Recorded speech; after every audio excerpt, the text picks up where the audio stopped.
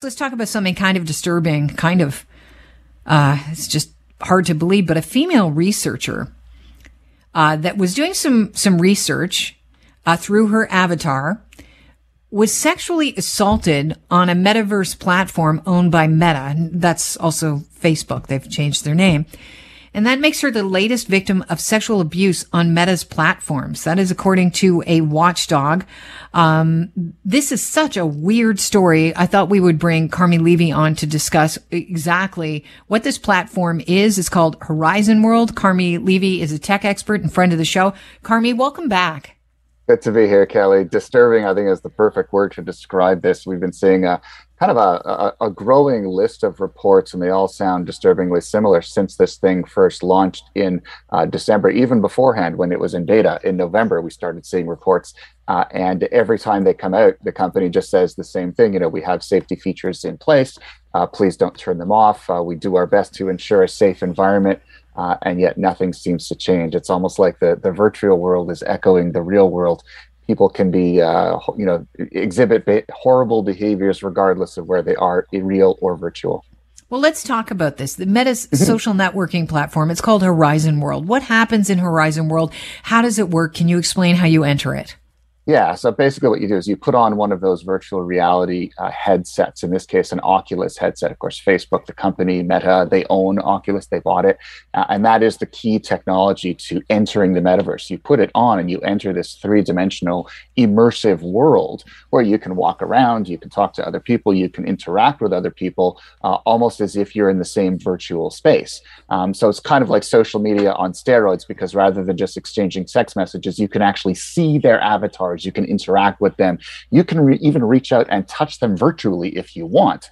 And that's kind of where the problem here lies, is that, that virtual world doesn't seem to have the same kind of protections that we would like to keep us safe.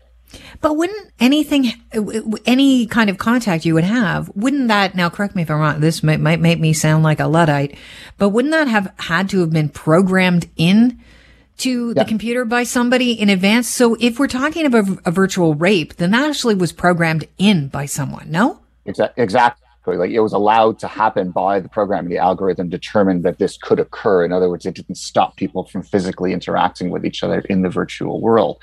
And that's really part of the appeal of the metaverse, is that it's almost like social media. Like, they want you to interact. They want it to feel like it's real. They want you to feel like you're actually standing in front of someone, having a conversation with them, going to a virtual bar, having a real conversation within a virtual space, because that fidelity is what sells it. If you feel like you're part of this immersive world, you're more likely to stay in it. You're more likely to continue to use it, as opposed to if it's only a half-baked solution without all of these interactive features built in, you're probably not going to want to go back. So the scenario with this researcher is, the researcher was going in to, see how everything worked here. And so she enters via her avatar. She's invited into a private party, and the users in the same room ask her to disable a setting that prevents other people from getting within 4 feet of her. And then they say that they can see via video, because there's a link, that the researcher's avatar is then seen, I guess her space is being invaded by a male avatar, and another one standing nearby watching. They've got a bottle of alcohol is being passed between the two guys, and they're making lewd comments on the video. And then she is led into another room where her avatar is sexually assaulted by another avatar who, and there are other avatars watching through a window. It's a terrifying, virtual scene. But just as she said, that even though it's happening virtually, she could feel via her controller vibrations of when the male avatars touched her. So there was a physical sensation happening. She said one part of her brain, she's like, what is going on? The other part is saying this is not real. Another part is saying stick around because it's important research. What kills me about this as well is there's victim blaming going on. There are people, I was reading it on Reddit today, saying, why did she disable? Why didn't she take off her headset? Is this even sexual assault? There's so many questions that are being raised, and I don't know where I stand on them, because this is all new territory.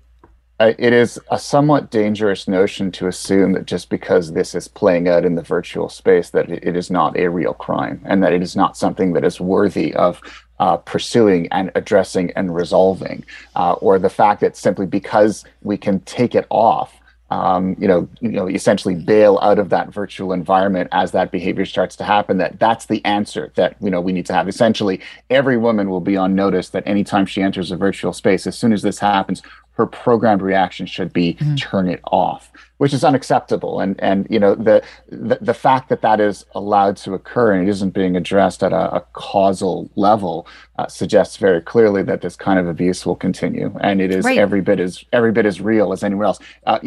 We don't allow this kind of abuse to play out on existing social media platforms. Why is it acceptable in the metaverse? And the fact that we're not making a bigger deal of it now, and that companies like Meta aren't having their feet held to the fire on it, to me is just as disturbing as the fact that this behavior is occurring in the first place. Can the people that committed the virtual act be identified and then, banned, or is it next to impossible because you're talking about a virtual space where they could just invent another avatar? Well, I mean, they certainly could, and there's certainly ways to stay below the radar. But I would assume that, just kind of looking at what I know about Horizon World, is that users have to authenticate in, that their IP addresses are tracked, that it is somewhat difficult to shield that information, and that Meta, the company, has a pretty good idea of who's participating in its environments and how they can be, held to account. In much the same way that if we violate the terms of use of an existing online platform, metaverse or no metaverse, we would expect to be sanctioned because those who create that technology know exactly who we are. It's exactly the same logic in a metaverse, and I'm not quite sure why these individuals aren't being held to account. Yeah. What is Facebook saying or Meta saying? Well, they're essentially saying, they've rolled out the usual PREs and marketing people to essentially say we want everyone to have a safe experience. We do have safety tools in place. Please do make yourself familiar with them. Again, not addressing the fact that they're allowing this kind of abuse to take place at all, essentially shifting the onus onto those who would be victimized to say you should be doing more to protect yourselves, which to me is not only disingenuous but unacceptable. Yeah, besides the virtual abuse that went down, it's making this space unpalatable. It's making it exclusionary.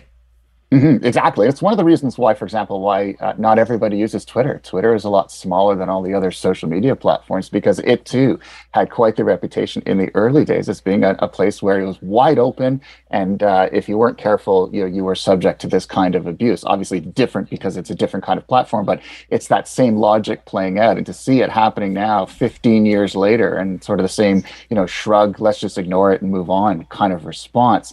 To me, it's kind of sad. It suggests that in a decade and a half, we haven't learned anything, and that Facebook is going to get away with exactly the kind of sort of behaviors that Facebook got away with in the early days, and that's what allowed both companies to grow to the extent that they have. Carmi, I wasn't going to bring this up, but you brought up Twitter, so if we could very quickly just touch on this before I let you go. Elon Musk being sued by Twitter shareholders. We talked about this earlier on, that there was a threat of being sued. They're going ahead because of their share prices. They allege that he basically drove them down. Is that correct? He didn't file the right papers in time. He made the wrong disclosures. He waited too long to do so, which then suppressed the value of the shares and essentially cost shareholders money. So this is the first major lawsuit that we're seeing. But I've been saying all along, I mean, almost as soon as he announced that he was buying the company, he kind of knew that it would almost be a free for all for those to weigh in and to go after him illegally. So the game begins now. And I would expect other lawsuits to play out going forward. He doesn't have a good reputation with the Securities and Exchange Commission. Of course, they've already sanctioned him in the past number of years over things that he has tweeted that have affected share values. And then he subsequently ignored what the SEC has told him to do. So he almost doesn't care. This lawsuit will play out, and there will be others to come. And this messy deal for him to buy the company just got a little bit messier. Carmi, thanks so much for joining us. I really appreciate your time. It's interesting stories that we've touched on today, and I think really important ones moving forward into the virtual space. Thank you so much. Agreed. Always great chatting with you, Kelly. Thanks. Cheers. Carmi Levy is a tech analyst and journalist and friend of the Kelly Cutrara Show.